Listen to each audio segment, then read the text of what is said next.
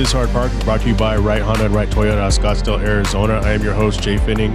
Coming up on today's show, he is Mamba Smith, and he's just trying to find his way, doing whatever he can to get to the top. Young, energetic gentleman. This was a fantastic conversation. I feel like I've known him for a long time. I don't remember how I stumbled across him, but I know he had posted a picture of his father, and I was like, there was some strong coincidences there, and so I reached out to him on social media, and we've stayed in contact ever since, and we finally got a chance to get him on the show. All that and more is coming up in just a few minutes after this word from 4Wheel Online. Jay Finning here, and I want to tell you guys about 4Wheel Online. For over a decade, 4Wheel Online has been bringing the best truck accessories and truck parts to enhance the appearance and performance of all trucks and SUVs. They are dedicated to providing an extensive range of upgrades that will match any maker model on the road. The truck products cover everything you need to give your truck a custom look and added functionality. And if you need a tire and wheel package, head over and use the configuration tool. They carry all the major brands of wheels and tires, so go get outfitted today. So visit them online at 4Wheel Online or call them at 813-769-2451. Again, that's 4Wheel Online, the number 4 Wheel Online. A couple years ago, I signed up, and I get car news, and I don't really share it as much. But let me know if this is what you guys like, because some of this stuff is pretty interesting, and I don't know where all you would find it. I get emails all the time. It's like, hey, would you be interested in talking to this person, or would you be interested in learning about da-da-da-da? This one I started skimming through. Study reveals where drivers are most reliant on their GPS. I thought it was very interesting. I'm going to go over it really quick on the highlights. This comes from utires.com.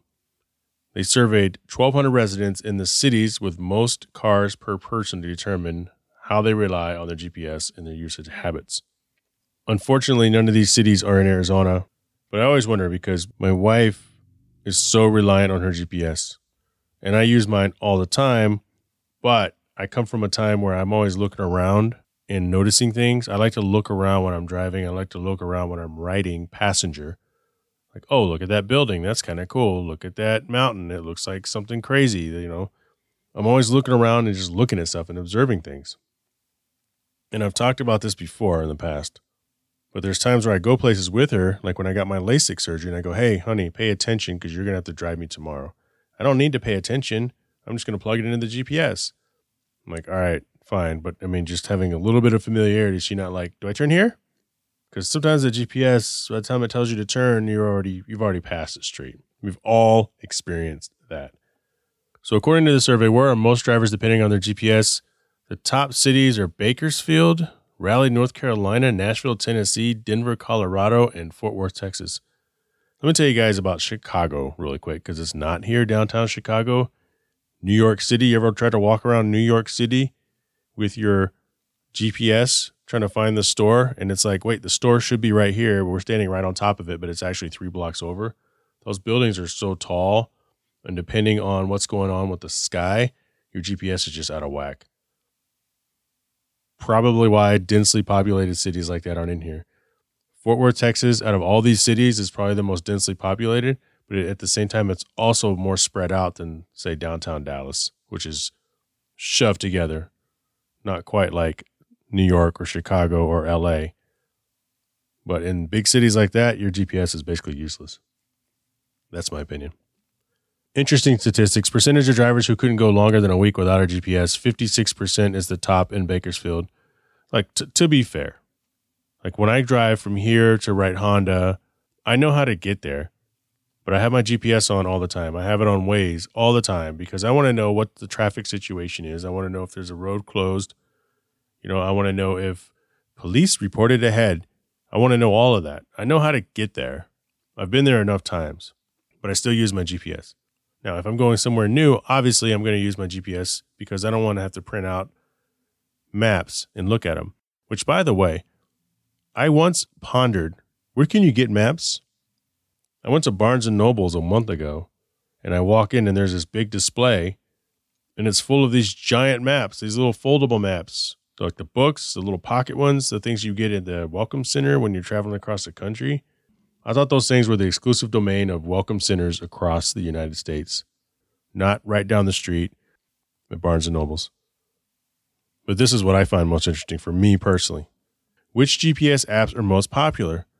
Google Maps is number 1 at 63, Apple Maps at 14, My GPS Coordinates.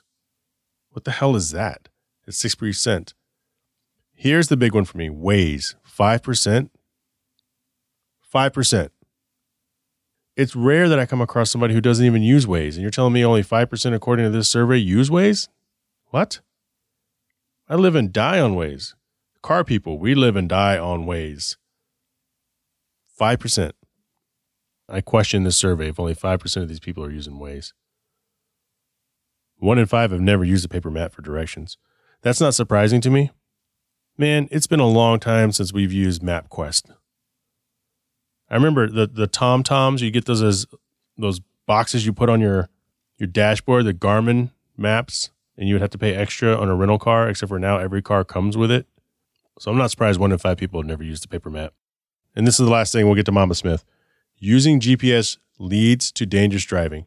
71% of people try to beat the estimated time. Guilty. I look at that ETA as a challenge.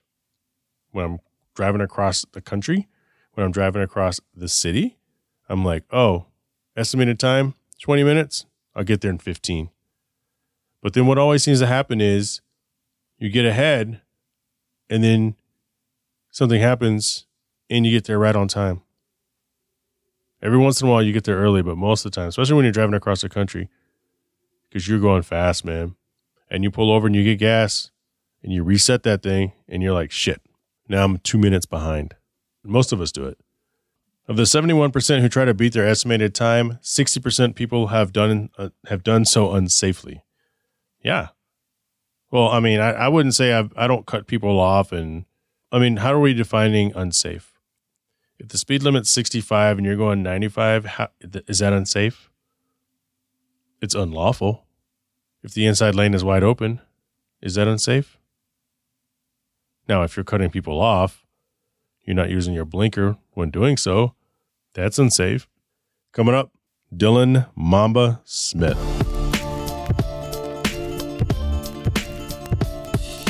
This next interview is brought to you by Cell Shop, an Arizona-based retailer that strives for your destination of choice for wireless services, whether Arizona or Washington State. They are an authorized AT&T retailer.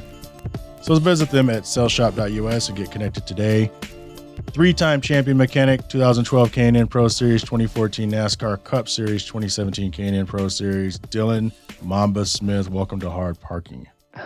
What's up, man? Not too much. You know, I ran you down on Twitter and I was like, oh, you're adopted? Yeah, me too, man. Let's get together and have a conversation because, you know, there's as the older we get, how old are you? I'll be 30 in June. Good God, you're a kid. I know.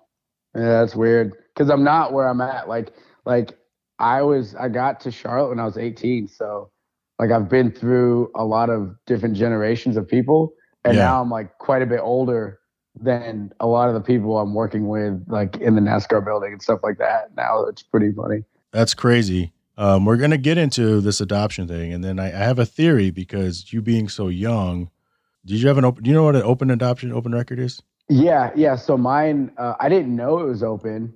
I always, from the time I was like 7, I had known my birth family, my mother, my grandparents, and my aunt. Like they had always been sending pictures and stuff, but I met them in person when I was 7. But I didn't know that it was open. Like I didn't know that they wanted to make sure that that was a part of the process until recently, which is really cool. It's cool. It's definitely interesting. Mine was closed, so I have no idea what's going on. Yeah, isn't that crazy? Like, because, and I tell this to people quite a bit. Like, you know, it's always that nature versus nurture thing, and I'm like, you know, if you were raised in a single parent home, it's kind of the same thing. Like, you love your life and you love who you are, and you love your parents and your family and everything's good, but there's some things that you don't know why you do them or why you feel that way about them. And there's nothing that points to it. Right. And it's that other part of you that you don't really know about. It's a little hole. It's a little hole all the time. And you can't really you can't fill that. Right. Yep. It's just there. Yeah. And it's hard for people to understand who have kind of, I wouldn't say they just wouldn't know any better to kind of understand where you're coming from. Yeah. They're not, like you'd have to explain it like if someone had a death of a pet that they loved, like, well, someone that never had a pet wouldn't Same understand thing. why that's so devastating. It's kind of like if you were trying to break it down so it wasn't such a heavy topic, Right. like that would Yep. be, that's kind of like a way that you could explain that. I just thought about that right now. That's I just good made though. that up right now. No, that's good, man. That's good, man. I may have met my match because one of my good friends, Wes Tinkersley, I'm always coming up with shit like that, and he's like, "Dude, you come up with some of the craziest shit that makes perfect sense." And yeah, that's 100%. I think you get it. Being around a lot of different people with different backgrounds, like you got to find common ground so you can build on that ground to have a relationship. So you got to figure out how to break down to where you can be on the same level sometimes. Absolutely, man. And that's kind of like a natural and I guess cultivated communication style. So we're gonna get into all that stuff. First and foremost, man, I want to congratulate you on your recent American Airlines Platinum Pro Elite status. I saw you tweet that out. I've been there, man. Have you ever made it to executive platinum? Have you flown enough for that? No, this is the highest I've ever been, and I was stoked about it. I tell you, man, like when I would travel all the time, like the pandemic era, I'm not doing it anymore. But before I would just rack up those miles, and man, once you get to executive platinum, even platinum pro, it's like, all right, how much is that? Okay, I'll just go ahead and I don't have to pay extra for row 11. It's such a beautiful thing. Like so I'm from Vermont, right? So I graduated with 60 kids in my class. The town over had 9. Like from the center of my town, there's a stop sign, and if you drive any direction on the main road, it'll take you 45 miles or 45 minutes to get to another stop sign. Like that's how rural I grew up in. So, you know, first class, like I was lucky because my parents went on vacation and had timeshares. Sure. So I started flying when I was a kid, when I was young. But like first class, I was like, oh man, that'd be so cool. Like never really, like I don't know how you get there. Like how do you get to riding first class? Like obviously it's like rich people stuff. Well, maybe it's not, but you don't know that until you get there. I am not a rich person. Sure. I live a rich life and I love my life. But when that hit, I was like, and it didn't hurt that the pandemic they rolled some of their stuff back. So I got a little help there. Sure. But no, man, thank you. I rode first class back from Austin, Texas here recently. It was beautiful. I got a couple Admiral Club tickets. So I took a buddy of mine. We had drinks all morning and we ate for free. And then he was a peasant, so he had to get in the back of the plane. But let me tell you about those Admiral Clubs, man. Every single one of them serves the same shit. They all serve the same. They have the olive medley. Yep. They have the 2 soups. Yep, quesadilla. They have the same alcohols that are like complimentary. This is a very first world thing too, by the way.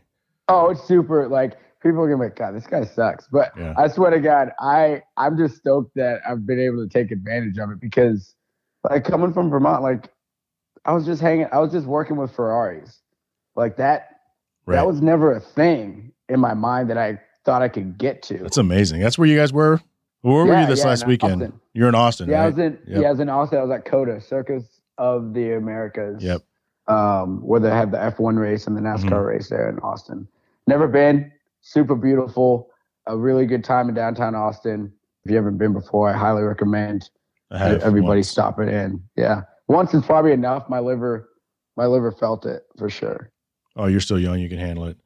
Back to American Airlines, man. I can't let this shit go, dude. Cheese platter or protein box? Honestly, this last trip. So first class, you don't have to pick. Yeah, no. So cool thing is, okay, here's the thing, right? So when I got to this level where you get upgraded, it was COVID.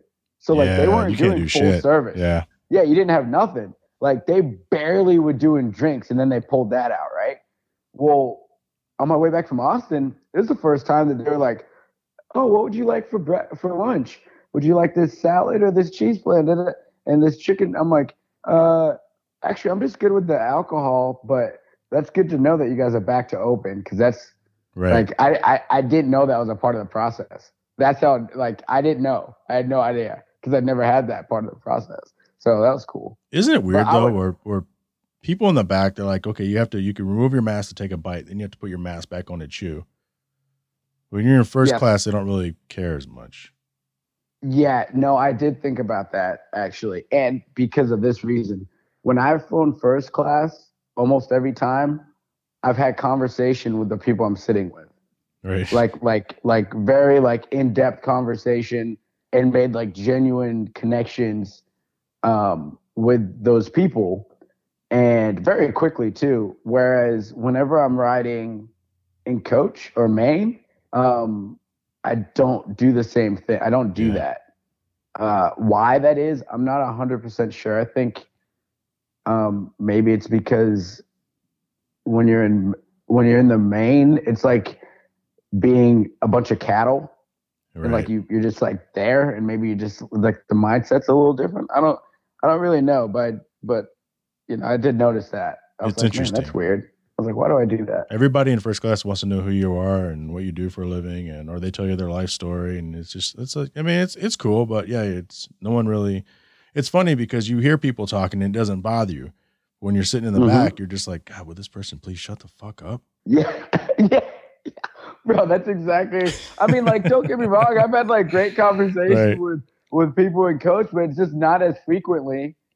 And I think it's also too like, I have this thing called airport etiquette, right? Like when I see something that is outside of that etiquette, I always tweet about it and make fun of it. Like, okay, for instance, if you have a quad steer roller bag, right, and you get on the bus to get to the parking deck or whatever, you need to lay it down, or else it's gonna roll all the way across and hit somebody. Yep. Airport etiquette. Like people don't fly. Like when you're riding in the middle seat, you're sharing both of your armrests. You can't just take them both. You gotta like give some room. People are oblivious for somebody, and they just like people don't travel like other people. And I see it, and I'm like, damn, this person's like really crowding me, but they don't think about it. They're like, oh, I'm just sitting in my seat. Dude, it's so funny you say that because I complained about that too to my wife. My wife's like, you should just elbow him. I said, no, if they want it, then fuck it. It's just, goes, you're too nice. You're too much of a nice person. I go, well, I'm gonna get kicked off the airplane because someone's using my armrest. Bro, I'm also really petty, and I'll just wait for you to move just a little bit, and then you'll take it over. I'm in that armrest. Like, see ya. And that shit's mine now. Yeah, no, what's your drink of choice up there? Because you know, I know what they serve. What are you drinking? Yeah, so this week it was Bloody Marys. Okay. Yeah, because it was like I wanted something that had some flavor to it. I'm usually like, if I'm at the bar, I'm a big like tequila and soda guy. Mm-hmm. But tequila when you're up there, soda. Interesting. Yeah. Well, it used to be tequila and water, but I need the carbonation. Mm-hmm. Yeah. So I like the healthier liquors. You know, that's the only upper. So you're like the Tito's and soda person if you were drinking vodka? If I'm drinking that's my wife's go-to. No, if I'm drinking vodka, it's not vodka and soda because I don't like the mixture taste. Like I don't like the taste of vodka as much as I like the taste of tequila. Got it. I'll take a Woodford double. Like once you get old like me, man, you're just gonna go straight to the Yeah, you're just sipping. Now I will say an Añejo tequila, like a dark tequila, like black barrel tequila, I'm all about. Like give me those all day long. Sipping tequila. I feel like it's a real gangster move because no one likes tequila. It is a gangster move when you can sit there and sip it. Because some people they think tequila is all shots. And you're like, no, man. If you have to shoot it, you know what I mean? Yeah, no. And honestly, like the train ride to the Buzz on a dark tequila is way nicer. Nice. Like you're just rolling on it, and all of a sudden you're like, wow, I'm in a different headspace right now. This is nice. That's hilarious. It doesn't like punch. Yeah, it doesn't like punch you in the face like shooting shots. Where'd you get the nickname Black Mamba? What's that from? Tell us about that. Yeah. When did you transform from Dylan Smith to Dylan Mamba Smith? Yeah.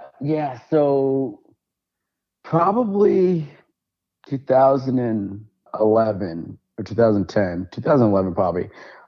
So when you go karting, that you like put in like a username, like all a racer name, right? Yes. I went to this place in like 2010 in Charlotte. I was there visiting for the Drive for Diversity Combine. So I went there. We all raced each other, and I was like, "What am I going to put in here?" Like, oh, Kobe Bryant's like the man right now in basketball. I'll put in Black Mamba. Like, that's cool. Dude, don't even think about it. A year later, I graduate high school. I moved to Charlotte, like really figuring it out, like really on my own, figuring it out, having to find new friends and do all those things. Find a group of people that I kind of started hanging out with. And one day, a bunch of us went to the go-kart track. Turned out I'd been there before. Didn't even realize, right? Because when you're like 16, 17 and you go to something, like it doesn't like stick in your mind like that. And I'm like, oh shoot, that's me. I'm like, oh, Black Mamba. Okay, cool. So it's up there. And I'm racing with like Joey Logano, Brandon McReynolds, Corey LaJoy, Skip Floret, like just Mark Davis, a bunch of racers that I had never met before, right? But they're all around my age. And so after the first race, everyone's looking up at the leaderboard, right? And I'm like, I think I'm like 7th or 8th. Mm-hmm. So I'm like, but everyone knew each other. So when they got to my name, they're all like, who the fuck is the Black Mamba? Right? Because there's only 2 black kids, 2 or 3 of us that were, but they knew them, right? And I'm like, yo, that's me. And they're like, they all look at me and they're like, dude, that is badass. I'll never forget. Brandon McReynolds was like, dude, that name is bitchin'. Right? So that's awesome. So the next race, I happened to start like on the front row. And we fire off. We get down we hit the high speed part, get down in the first turn. I look to my left. Corey's on my left. Joey Logano's on my right. And behind me, I think, is either Brandon or Skip. And they smush me. And then Joey like lifts out of the gas. And I get hit from behind. And I go so hard into the corner, my go-kart gets stuck underneath the wall. And like that to stop the race. So at that point, everyone was like, "Oh, Black Mamba, are you kidding me?" Like, da, da, da, da. You know what I mean? So after that, everyone started seeing me around the racetrack more, and we all started hanging out and partying together and doing all that stuff. So that's cool. It was a good time. Yeah, man, it was cool because the thing about our industry is like almost everyone gets a nickname, but not everyone gets a good nickname. Right. There's like some bad nicknames out there. What are some of the bad nicknames out there?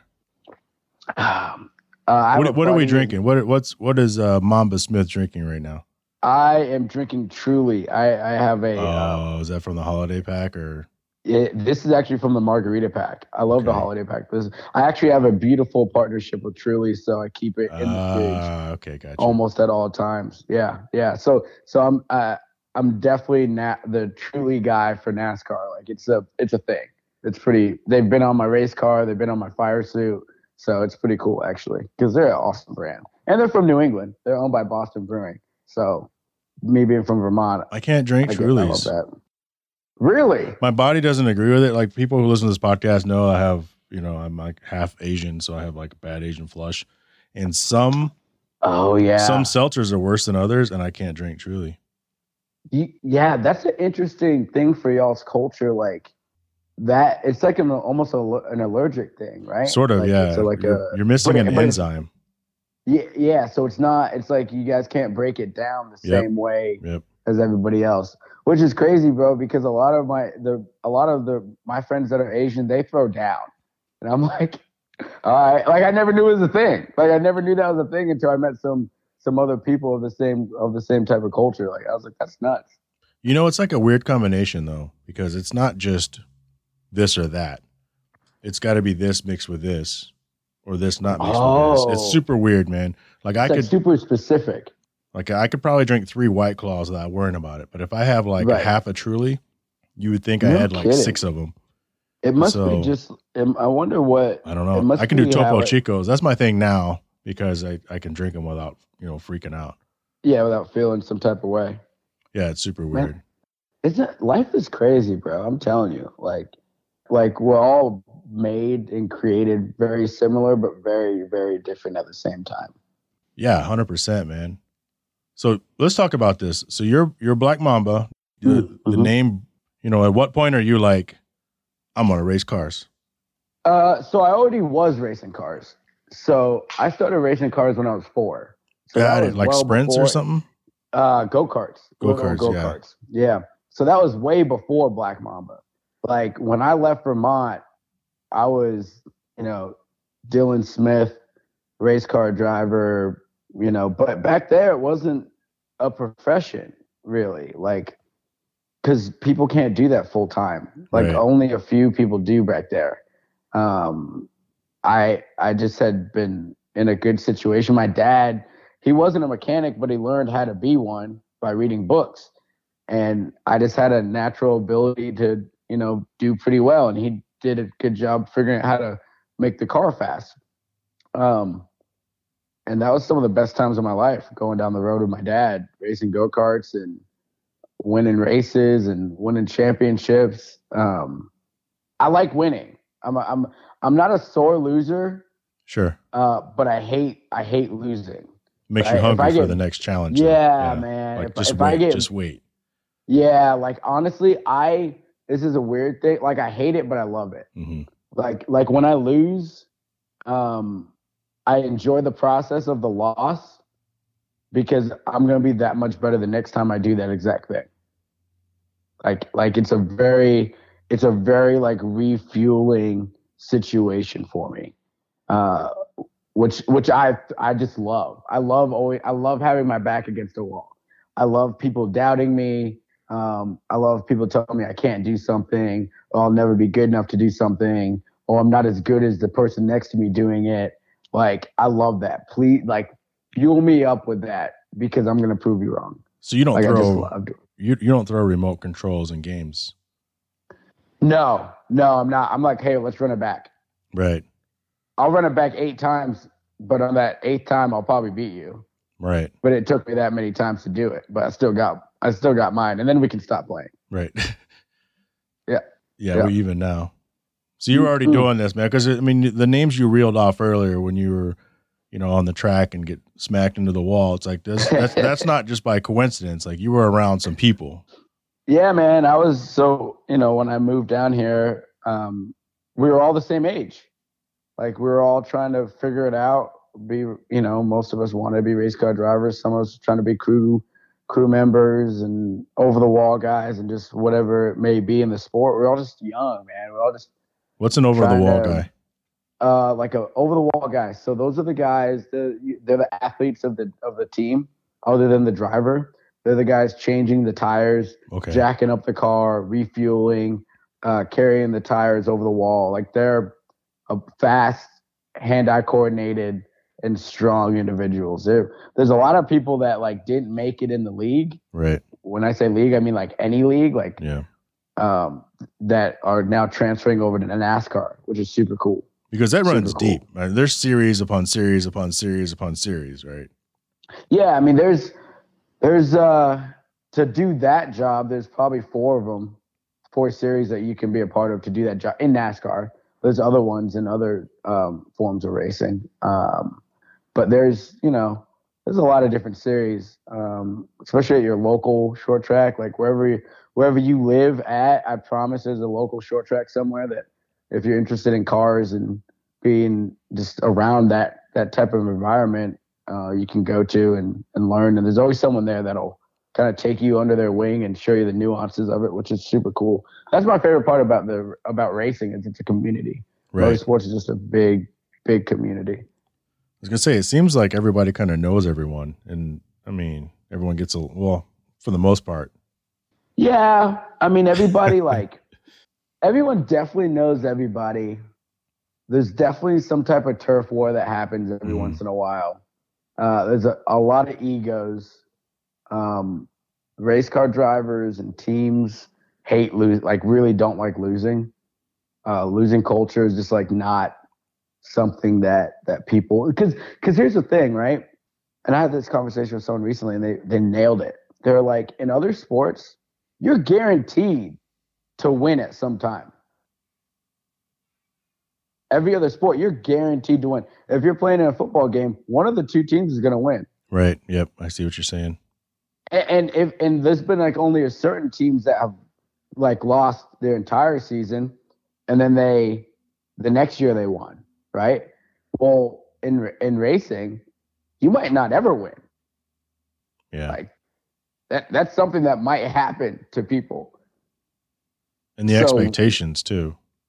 Yeah, I mean, like they change, right? Because not every team is built to win. Some teams are built to, run 15th because that's all they can afford to do. Right. Because you buy speed, whether that be through the mechanics working on the car, through the components on the car, or through your driver. You got to pay for that to get that speed. So, it's a little different mindset because like you can't just say, "Oh, we'll get them next week." Like you can, but you're competing against 40 people at a time versus, Right. You could be one. the best driver out there, but if you don't have the best car, you're not going to win. You can be the best driver out there and you can have the best car and you still might not win. That's okay. Fair enough. Fair enough. Yeah. Like there's a lot of stuff that has to go right. Yeah. There's so many variables, right? Like everybody has to do their job. Every mechanic needs to make sure every nut and bolt is tight and done right. The crew chiefs have to call the right strategy at the right time to get you up front at the right time. The pit crew has to change their tires and fuel up the car full in the fastest amount of time possible. And then on top of that, like what happened this past weekend, Kyle Busch with 5 laps to go is about to win this race in Vegas. He has it licked. Like he held off the late race charge by Martin Truex. He's in it. Well, one of the other drivers wrecks with like 3 to go. Caution comes out. The 3 of the other teams take 2 tires, so that cuts down their pit stop time by a bunch. He takes 4. He restarted. I think he restarted like 5th, and he only could get back to like 3rd. He lost the race. Like that. Like variables, man. It's crazy. It's a really hard sport to win in. So let's talk about your career a little bit then. You got to race a couple times last year. Yep. What happened? Like how did it get to the point where you're is it just finding a team to pick you up? I mean, I've had other racers on here and we've kind of talked about it, trying to get picked up for something. And I watched, and I'm sure you've seen the Willie T. Ribbs documentary and, him finding someone to pick them up. Is that usually what kind of ends it for a lot of drivers? It's just not finding a team to pick them up? His deal was different because that was the time. Like that was a time where manufacturers were doing that. They were picking up drivers, right, and putting them with teams. Teams were finding drivers and bringing them on, and whatever sponsor was there was like, yeah, that's our guy now. Like whatever. Now it's very different. You got to have the financial backing to go do it. So it's really more important to find a financial partner, and then you can go wherever you want with that. So interesting. So for me, I mean, that's always been my struggle, right? Like I race once or twice a year, and everybody around me is like, dude, you're crazy for doing it that way. And I'm like, I don't have a choice. Right. Like I would love to race 10, 15, 20, 30, whatever, 100 times a year. But I don't have the partners to do that at this moment. I still want to go race because I'm hungry for it, because racing is my passion. Right. And I love to do it. And every time I do it, I'm like, damn, I'm better than most of these people I'm around. Sure. I'm just not better than them for 100 laps right now. I'm better than them for maybe 40. But that 40 is sporadic. It's not 40 straight either, because I don't get to do it as much. So that's the hard part for me, is like trying to knock off the rust and be fast and do everything I right all in one weekend, when it's just not really a super feasible thing. When everyone else is racing 40, 50 times a year and then show up for this race, I'm showing up for the race, trying to practice, Wednesday, Thursday, Friday, and be as fast as they are to qualify in for the race on Saturday. It's just it's a tough deal. It's hard, but honestly, like I've only missed a big race in the South once. So, I've done it. Everyone says it's hard, but I've done it multiple times. So it's, lean on that. And I'm like, well, this is like last year was the first time I missed a race. And I think we were fast enough to make the race, but there's some things that happen that were out of our control. Sure. So it'd be like that. That's racing, though. Are a lot of the seats pretty much taken up, though, most of the time? Like, I don't think they're not really carouseling different drivers every race, right? Now, that being said, there's always an open seat. Right. It just depends on the quality of the team that it is. You know, you can always go race if you want to, but I'm not. There's no point for me to go around and race to make laps. I want to race and compete. Sure. You know, and that's not a knock on other guys or girls that go that route, where they're like, well, I got some money, let me get in this car and maybe I can get some more money and get into it. You know what I mean? I don't have, if you go that route, you gotta have some type of financial backing already. You just are on the lower end of it, right? So like maybe if you have $500,000, maybe that puts you in a backpack Xfinity car. Well, yeah, so it's back of the pack, but you still had $500,000 to go do it. Whereas I don't have the luxury to do that. Like if I have partners, I need to put them in the best position to look good. Sure. So it's going to cost me more money to do that, because for my experience that I'm lacking over the year, I got to make up for in equipment that I'm driving. You know what I mean? So it's a very much give and take situation. It just depends on, every driver is different. We're all in different situations. So. Wow, that's pretty amazing though, man. Like I had no idea that's how all that stuff really worked. Yeah, no, it's very much like on the NASCAR side of it. It's very much like if you have the money, you can go do it. You know, like you can go do it. You're buying your experience to prove yourself to a lot of people. It's kind of how a lot of it works for a while. And so, you know, I've been close a couple times to having like a real partner, like a real good partner. Jeff Reed, that used to be a kicker for the Steelers. Yeah. I ran into him at a bar one time, and we hit it off, and he liked me, and he was trying to get back into the league, and he was working on that, and he almost did. And he's like, look, if I get back into the league, like I'm going to sponsor you. He's like, I got $1 million for you off the top. He just didn't. Yeah, you know what I mean? He didn't quite make it back. Like, so when I was like 21, I was that close to getting the opportunity of a lifetime.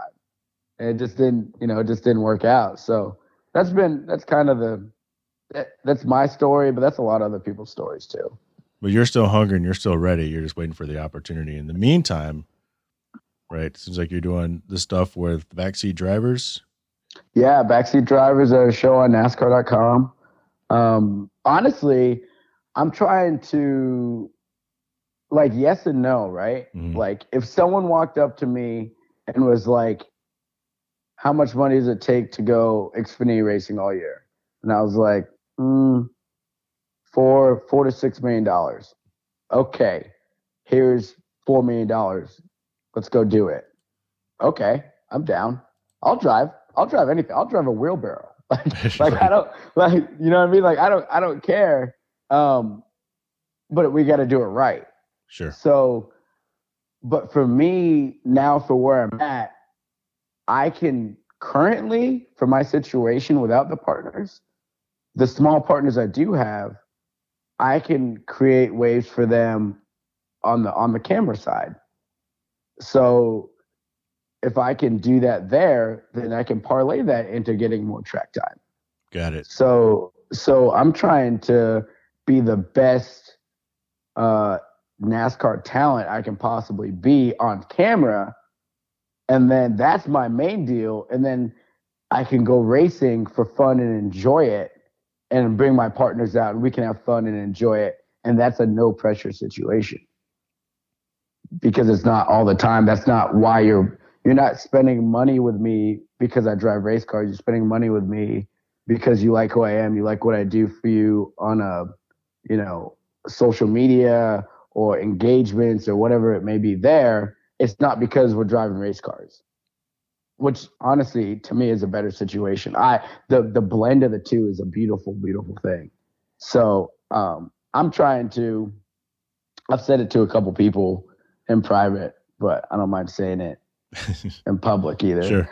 I want to end up in the NASCAR Hall of Fame. I want to be the first person of color to end up in the NASCAR Hall of Fame, not by driving a race car. Like a contributor. Like, yeah, I mean, there's so many different ways to be in there, whether it's being a mechanic, there's owners, there's, broadcasting people in there. Like, I don't know exactly what it's going to be that's going to get me there, but I'm going to get there. That's a hell of a goal. And it looks like I'm in no position to say, well, you're on your way, buddy. But, you've done, you continue to do a multitude of things. And I think being part of Backseat Drivers, being the face that people see, one of the faces that people see when they watch that show, and sometimes you're actually racing and this and that. I mean, that's kind of it, right? Yeah. I mean, it's, I tell everybody, especially with the marketing agency I work with, when I do EMC work with them or stuff like that, or with NASCAR, I'm like, use me as a Swiss Army knife. Like, whatever you need, just call me. Like, I'll do it. If I don't know how to do it, I'll figure it out. I promise. So, it's a lofty goal, but it's one that's going to keep me grinding for a long time. And I needed to set that because I feel like we sometimes set goals that we know we can achieve, which is a good thing. It right? is, but I hear you. But I needed something that wasn't that I couldn't really see. Like something that I wanted, but I don't see the path necessarily to get there. But if I keep building on what I'm doing, I'll get there, if that makes sense. So it does. And maybe you can look back and start collecting all the data and be like, you know what, this was the way. Yeah, I mean, like, look, man, I like I said, I just was at a Ferrari Challenge race in Coda. The only way I got there is because I followed my dreams to NASCAR. And when the NASCAR team I was with, when we shut the doors, I didn't have a job. I found a home at this marketing agency that does event marketing. They happen to have an account with Ferrari Challenge. I ended up getting on the account to work, the Ferrari Challenge races with them. And now I'm a part of the Ferrari, basically the Ferrari community in North America. Right? Sure, like that, for sure. That wasn't the goal. That was never a part of the plan, but that's really freaking cool. Yeah, I can't explain to you how I got there because there was a lot of luck and a lot of bad luck, but it was a lot of just luck in general. Like things had to not happen for this to happen. So I don't know. I feel like we, you never know. I think I told this I was at a Ferrari event actually last year, and I couldn't believe it was year 2, back at it, and I was like, I made a post. I said, what if I told you that your dreams were your glass ceiling? Because once your dreams are out there, and once you make it to your dream, which mine was being in NASCAR and working for Tony Stewart, which I did, and being a Cup champion, which I am now, what happens after that? Like, what happens after you achieve your dreams? You don't stop, right? You just you keep going. You just keep grinding. So that's so I look back at it now and I'm like, man, that was like a cool milestone.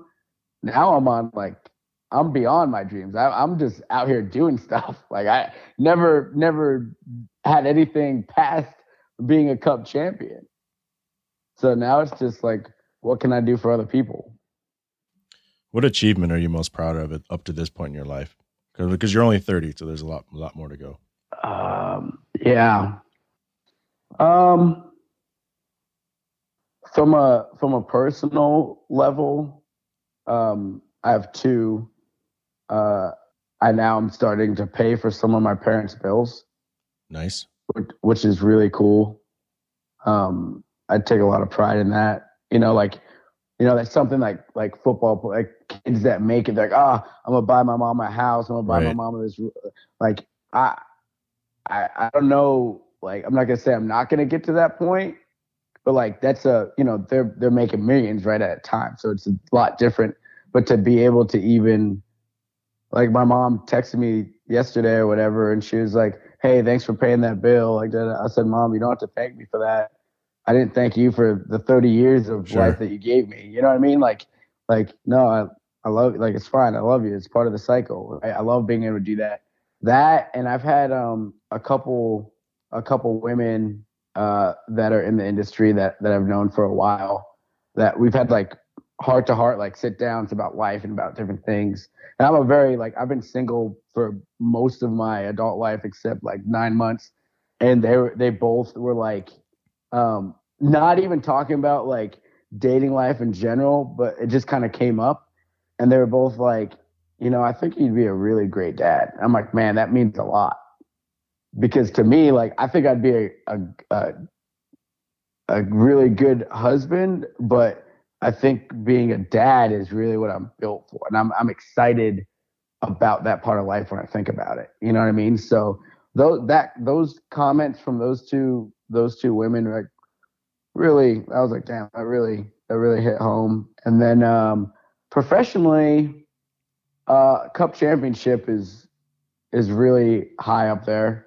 because not many people understand what it takes to be a champion, and like that bond you create with the people you do it with. So when I see, other athletes win a championship in whatever sport or whatever, I'm like, I can relate. Like, I get that. Like, I know how hard it is to get there. And then outside of that one, it's probably where I'm at now, like with NASCAR, like I've never felt more wanted for what I can provide than the people at NASCAR make me feel. And that's something that's really special, and it's something you can't really put a dollar amount on that. So those are probably the couple things I'm really proud of. What about best costume at Tony Stewart's Halloween party in 2016? Well, that was very specific. You want to tell the listeners what you won best costume for? Okay. So all right, here's the deal, guys. Halloween is my favorite holiday. Like, if it comes to days in the year, my days are like Halloween, the day before Thanksgiving, my birthday and 4th of July are like a really tight, like, third, and then New Year's. Okay, those are my days. Those are my favorite days of the year. So Halloween, I may or may not have gone as Catwoman, Halle Berry's version, of course. I'm very I'm very much like, representation matters a lot to me. When I was a kid, there wasn't like a ton of black superheroes or like costumes like that, and I never really thought about it then, right? But I think about it now because we look at life differently, and as a 30-year-old adult, I'm trying to help raise the next generation of boys to men and young girls and all this stuff. So I want to give them something they can point to. So I always pick I try to pick a black superhero or a black character, as it may be. And one year I picked Catwoman, and Fox Sports kind of picked up on it because it's Tony Stewart's party. Right. I still have the trophy that I made Smoke sign. He didn't want to sign it at all. I'm like, no, you're signing this. I want you to remember this L for the rest of your life. So, it was funny. No, I think that's special, man. I mean, I was giving it to you a little bit there, but I think that's special. You said something, though, and I've kind of talked about this to friends of mine, because when we get into kind of the serious subject matter of, diversity, I don't want to call it racism, but looking to aspire to be like or gravitating to people who are similar to you in your image. And one of the things that we've talked about often is, okay, well, it's natural. Think about, I call it the Jeremy Lin syndrome. Yep. Remember Jeremy Lin? Yep. Oh yeah. You know, Linsanity. Yeah, when Linsanity sure. went crazy, every Asian person was out there buying a Jeremy Lin jersey. Yep. And they had their, they love, Mamba and everybody else. But it's like, that seems almost like natural. So when you're a kid, you look up and you see people doing it that are similar to you. And that's what you kind of aspire to be or want to be like that.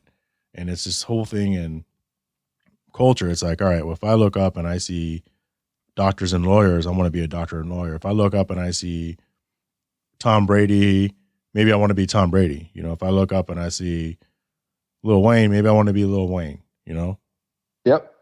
But I think like, what is your thought on that? Because there's a lot of people who will debunk that and say, well, that's not true. It's like, yeah, that's totally true. In my opinion, people always see that and they just, you can't legislate that. People you can't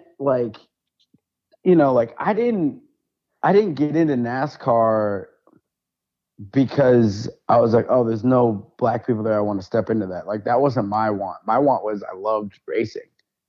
And that was the sport that I watched all the time. I never thought about how there wasn't any people that looked like me there. Right. Or like wasn't that many or any that I could really point to. Now, when I saw like Bill Lester, when I saw, the stories of Wendell Scott, Willie T. Ribbs, like I'm like, oh, what I mean? But it wasn't like a direct correlation like that. Right. But I feel like as we've grown as a society, we understand the way things work differently now. Yeah. That's well said. I'm very cognizant. Yeah, I'm very cognizant of that. So vice versa, right? Not only for these young people of color or minorities in general that have never seen someone that might look different or not be like the rest, speaking on NASCAR, right, on a platform that is owned by NASCAR. But even so, when I get hired for different things, I'm a young black male that has dreads. And matter of fact, a couple of them are blonde dreads at that. Like, I stand out. Yeah. You know what I mean? And my personality is also loud. I stand out even just standing in, I stand out. So I want to make sure that I'm representing us very well. So I try to speak well. I make good relationships. I make people laugh. I try to be fun and engaging and entertaining and all those things, because for them, I'm like, I want you guys, when you look at the next person with dreads or the next person that doesn't look like you or the next person that's different, I hope that they remember, well, I do remember that Mamba guy. He was really cool. You know what, man? I'm going to give more of these people, I'm going to give more people that are different opportunities. I hope that I can help move that needle because I think that's important, So it's really twofold. And I don't think, we don't really talk about that stuff because it's hard to talk about, but it definitely matters. It definitely matters. Yeah, it sounds like you feel like you kind of have a responsibility to change the narrative a little bit because you're in a position to kind of help change the narrative, whatever the narrative is, right? Yeah, for sure, right? I mean, stereotypes, right? Beyond being one of the good ones.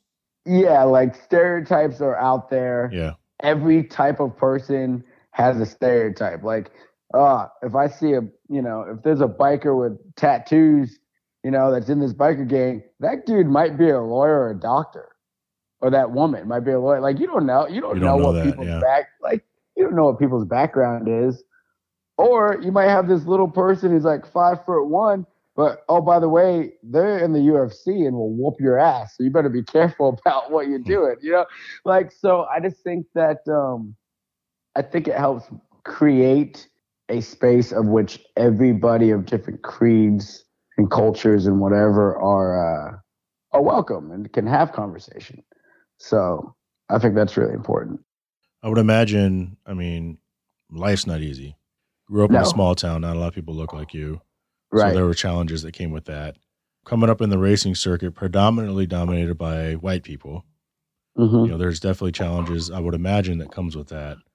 I know that, like, I think NASCAR might get kind of an unfair view from a lot of people from the outside.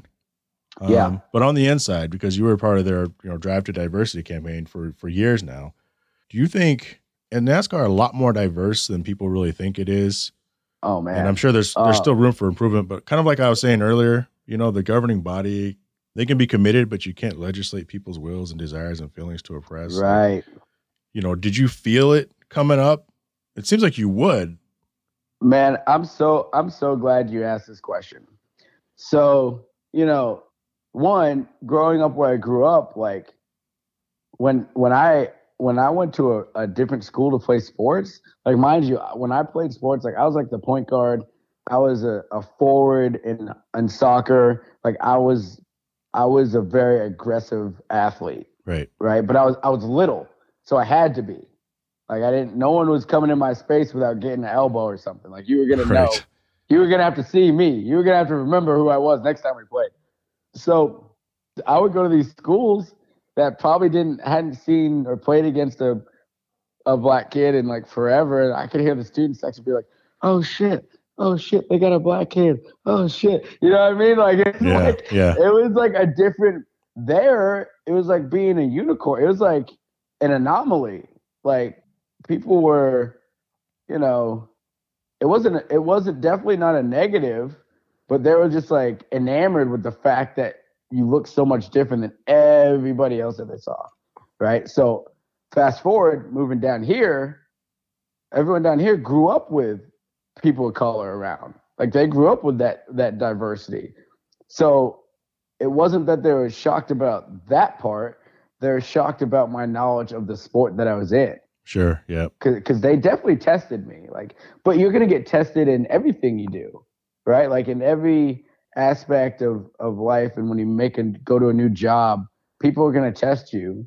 And like I test people. I test people I love. I test my friends harder than I test people I don't know. Because I expect you to be. I want you to be great, and because you told me you want to be great, so I'm gonna try and do everything I can to get you there. But I can't just let you, wallow in your own misery. Like we're gonna keep this thing moving forward. But up until recently, I couldn't really say this because I didn't have super proof. But the Clash in LA changed that. So NASCAR is a very diverse sport. Mm-hmm. It's probably one of the most diverse inside the office and inside the building. Like the people that make decisions. Mm-hmm. There are so many different people.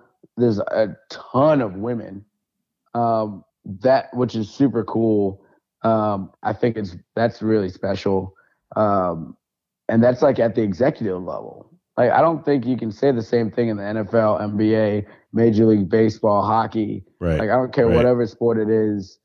Like, I mean, even the WNBA, right? Like, it's still part of the NBA, right? So, I mean, we are by far the most diverse on that level. Now, and that's something no one would ever know, right? Without knowing. Now, as far as the outside of that, I've always felt like our fan base was super diverse, but you just didn't see it a ton. The garage is diverse. We're the people that work in the industry are diverse, but the fan base is like, it was like differently diverse. And I'm like, okay, well, we go to the Clash. Well, the Clash is at the Coliseum in LA, like probably one of the biggest melting pots that you can ever go to. When I tell you the amount of different faces I saw there was out of control. I mean, I've never seen anything like it. It's amazing. So, yeah. So what I realized was NASCAR's always been diverse. But guess what? You can't just drop a 1.5 mile racetrack in the middle of Boston. You can't just put it in the middle of Chicago. You can't even put it close to those places. Right. That's a lot of land. It costs a lot of money to do that. So where are these tracks a lot? Out in the middle of some oil field or by where nothing's been developed. Small town America with small town ideas and mindsets. And land is cheap out there. Yep.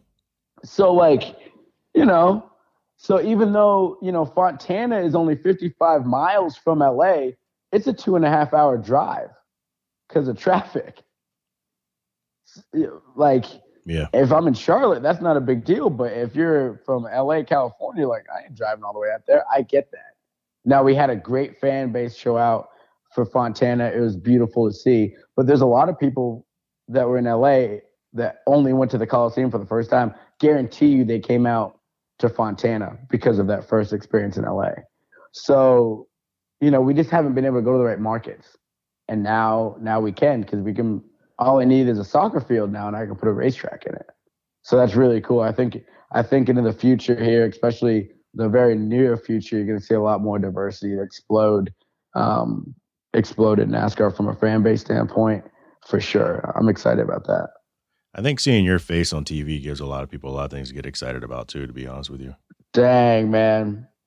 I appreciate that. Because when I'm watching Backseat Drivers and it's you and Alex Weaver, I'm like, here we have a woman who's like the main person. We have Mamba Smith, who knows his shit and he's races every once in a while. It's like that's like legit representation, and you've been doing it a while too. Yeah. I'm not like, and so that's the interesting thing, right? Is I've been here for 10 years, so 10, 11, working on 11.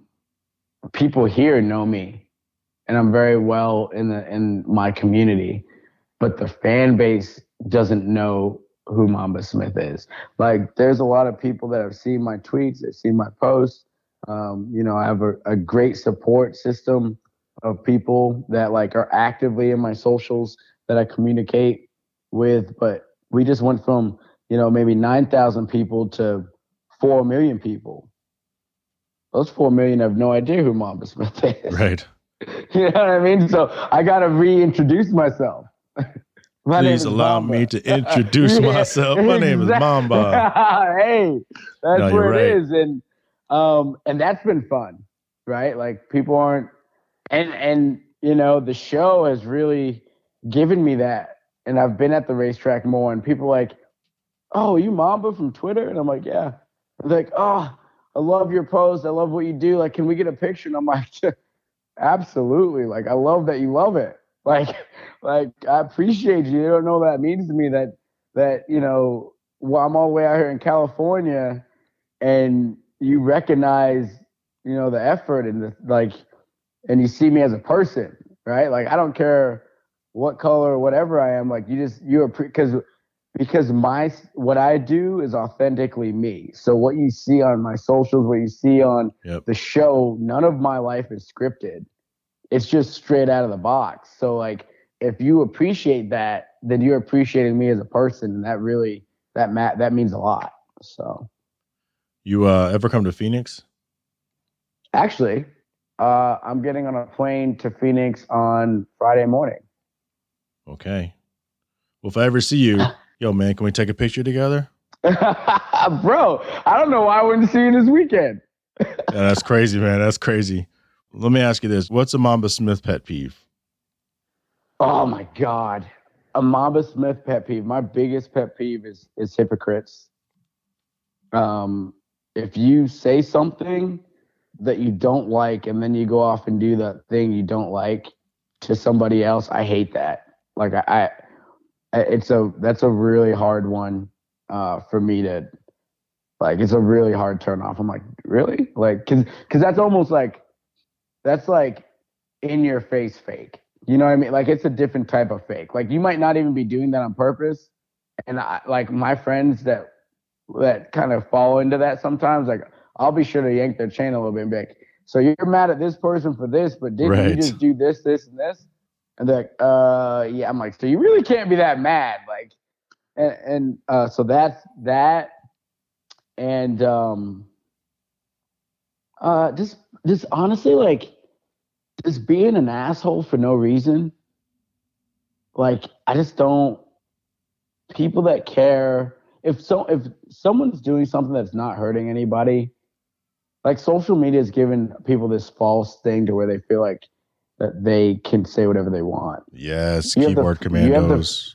You get the freedom of speech, right? But you also have the freedom to shut the hell up. Yeah, not be a jerk. Yeah, just don't be a prick for no reason. Like, okay, you don't like what is going on right here, right? But it might not have anything to do with you specifically. I'll give you a perfect example. The people were mad about the Super Bowl halftime show. Yeah. Which I got to tell you, the people I was watching the Super Bowl with, we had the whole living room bumping. Like the whole living room was singing along. I've never been a part of that before in my entire life. Like, and you're a young buck too. Yeah, like I mean, I remember a good handful of Super Bowls, but like I've never seen a group of people sing along with the artist that's doing the Super Bowl. Everyone's like, "Oh, well, the Prince one was way better." I'm like, "Yeah, maybe, but that wasn't for me. Like, I remember it, but I wasn't into music like that then. I wasn't listening to Prince if I was, so I can appreciate that you think that for you. That was for you. This was for us. Like people took that Super Bowl halftime like really personal. Right. And I'm like, it was kind of funny. It just wasn't for you. Yeah. Like you had your however 20, 25 Super Bowls. Like I promise you, in 20 years, I'm probably gonna hate the Super Bowl halftime too, because I'm not gonna understand the music. Well, it's a lot of it's hypocritical, just like you were saying in a way where people are like, well, if you were from the 90s hip hop, you loved it. Everybody else like, wait a minute, what about when and I don't remember how long it's been, but when you bring up, Red Hot Chili Peppers, and I like them, but people aren't complaining. Right. If you bring up Aerosmith, everyone's going to be excited. Wait a minute, man. They peaked, you know what I mean? They peaked in the 80s. Yeah. Like, bro, does Aerosmith get you hype? Do you get excited to listen to Aerosmith? No, if I'm listening to rock music, I'm like working on a car. Like it's like I'm in a zone, or like maybe you're working out, right? Even then, I don't even think many people work out to like rock music. But like what we saw for the Super Bowl, the whole place was electric. You could have powered probably LA for 10 days off of the energy that was created from that place at that time. Like it was wild. Tony Stark arc reactor. Oh my, just like that. Tony Stark would have dropped in just so he could have plugged into the energy that was going on. It was real. I mean, it was, and so, those same people though, they also didn't like seeing Ice Cube at the Clash doing his halftime performance in the NASCAR race. Same type of people. Yep. Yeah, okay, that music's not for you. Like, oh, everything was great except get the rap off. Like the rap. Like, yeah, okay, like you don't like rap, but you don't have to. You want us all to listen to like some slow like jams? Like, no, like come on, man. I'm trying to get these kids hyped up. Like, I want people to come to the NASCAR race and want to throw a party. Like that's it. I'm here to entertain. I'm sorry you weren't entertained, but the masses loved it. So I don't know what to do with that. Put some Peter, Paul, and Mary up on stage. What's a car that you like that most people wouldn't know that you like?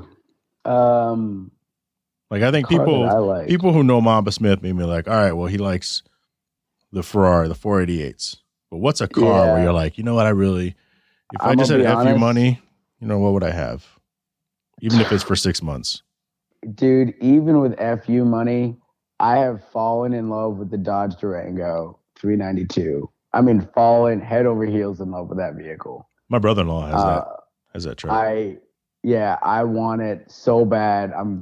I've been trying to get it for like 2 years, but COVID's really slowed up like money influx. Yep. What color? What color are you getting? I really like the green. I really like the green color. I like green and blue. Nobody likes green cars, man. I know no one likes it. Listen, I'm gonna be completely honest. I'm the guy that if no one likes it, I like it because I don't want anyone to have the same stuff that I have. I just pulled it up. It's when you say green, I'm thinking like it's not like lime green. This is nice. It's like hunter. It's like dark green. Yeah, it's almost like a military green. Yeah, it's like almost almost an army green, but not quite. It's a little bit. It's a little bit not as deep, but I like green on vehicles if it's the right color. Other than that, it's just like black. Like my car is white, but I wanted it in black. Just happened to get it in white, which I'll never not get my car the right color ever again. Because every time I look at it, I'm like, I like this car, but it's not the one I wanted. How do you know Ryan Eversley? I know Ryan through Rutledge Wood. Oh, okay. All right. Makes sense. And honestly, no doubt, like me and Ryan have known of each other. I've interviewed him before.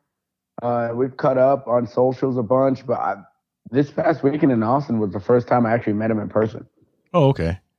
Yeah, and we've been cool for a while, like a hot minute, but it's just the first time like we've actually been in the same place at the same time. So that was really cool. It was cool to catch up with him. He's a good dude. He's a wheelman. He's someone who's earned it. He deserves to be in a full-time car on a high level. He's really good. He's a good racer, and he does a lot of testing and driving for, I guess, Honda and Acura every once in a while. But yeah, he's on a. I feel like he's on a tough deal because like it looks really sexy from the outside looking in. Yeah. When you're like, oh, you're like the go-to test driver, it's like, yeah, but when you're good enough to be the driver, it's like yeah, it's hard. He's in a hard spot too. Sports car racing is different. It's hard mentally because people buy your ride a lot faster there than they do in NASCAR. Right. Because they got FU money. Mamba Smith, how can people follow you if they're just on the other side of the moon like me and didn't hear about you till like December? Oh man, look. But you got a fan to me, man. You got a fan, and I don't. Bro, I've never disliked NASCAR, but I'm paying more attention. Man, I appreciate that because that's what I'm trying to do. Everyone can find me on Mamba Smith at Mamba Smith 34. That's literally all my socials for everything except Snapchat, which is just Mamba 34. So that's where I'm at. My DMs are open if anyone wants to have conversation, and whether it be something about something serious, or you just need someone to talk to. That sometimes talking to strangers is kind of easier, and because they have their perspective. That's a factual statement. No, like their perspective has nothing to do with you personally. They're just looking at it from a very straight line situation, and I'm not like, I think I joke that I'm a life coach. Like I'm not certified or anything like that, but I do enjoy helping people. And if there's any way that I can ever help somebody, I try to do so. So hit me up, man. No, we're having a good time. We're rocking out with motorsports and NASCAR. And this weekend's actually the first weekend I won't be at Gator Nationals in like 3 years, which is NHRA's big race in Florida. It's weird not being there, to be honest, but say la vie. We're going NASCAR racing in Phoenix, so I'm excited. NASCAR racing in Phoenix. Hit me up if you have an opportunity to, man. Bro, I definitely will. I land Friday, so Friday night or Saturday night. As long as you're feeling up to it, you can we can get a couple cocktails. Get a couple Trulies. No, you can't get any Trulies. I'll get a couple Trulies. Oh, you paid attention, my man. Yeah, listen. I listen. That's the thing. You got to pay attention to your people. Right. So no, man, I appreciate you having me on. It was honestly a pleasure, and I hope the best for your podcast you got going here and your family and everything else in life. We'll do it again. Yeah, absolutely, anytime.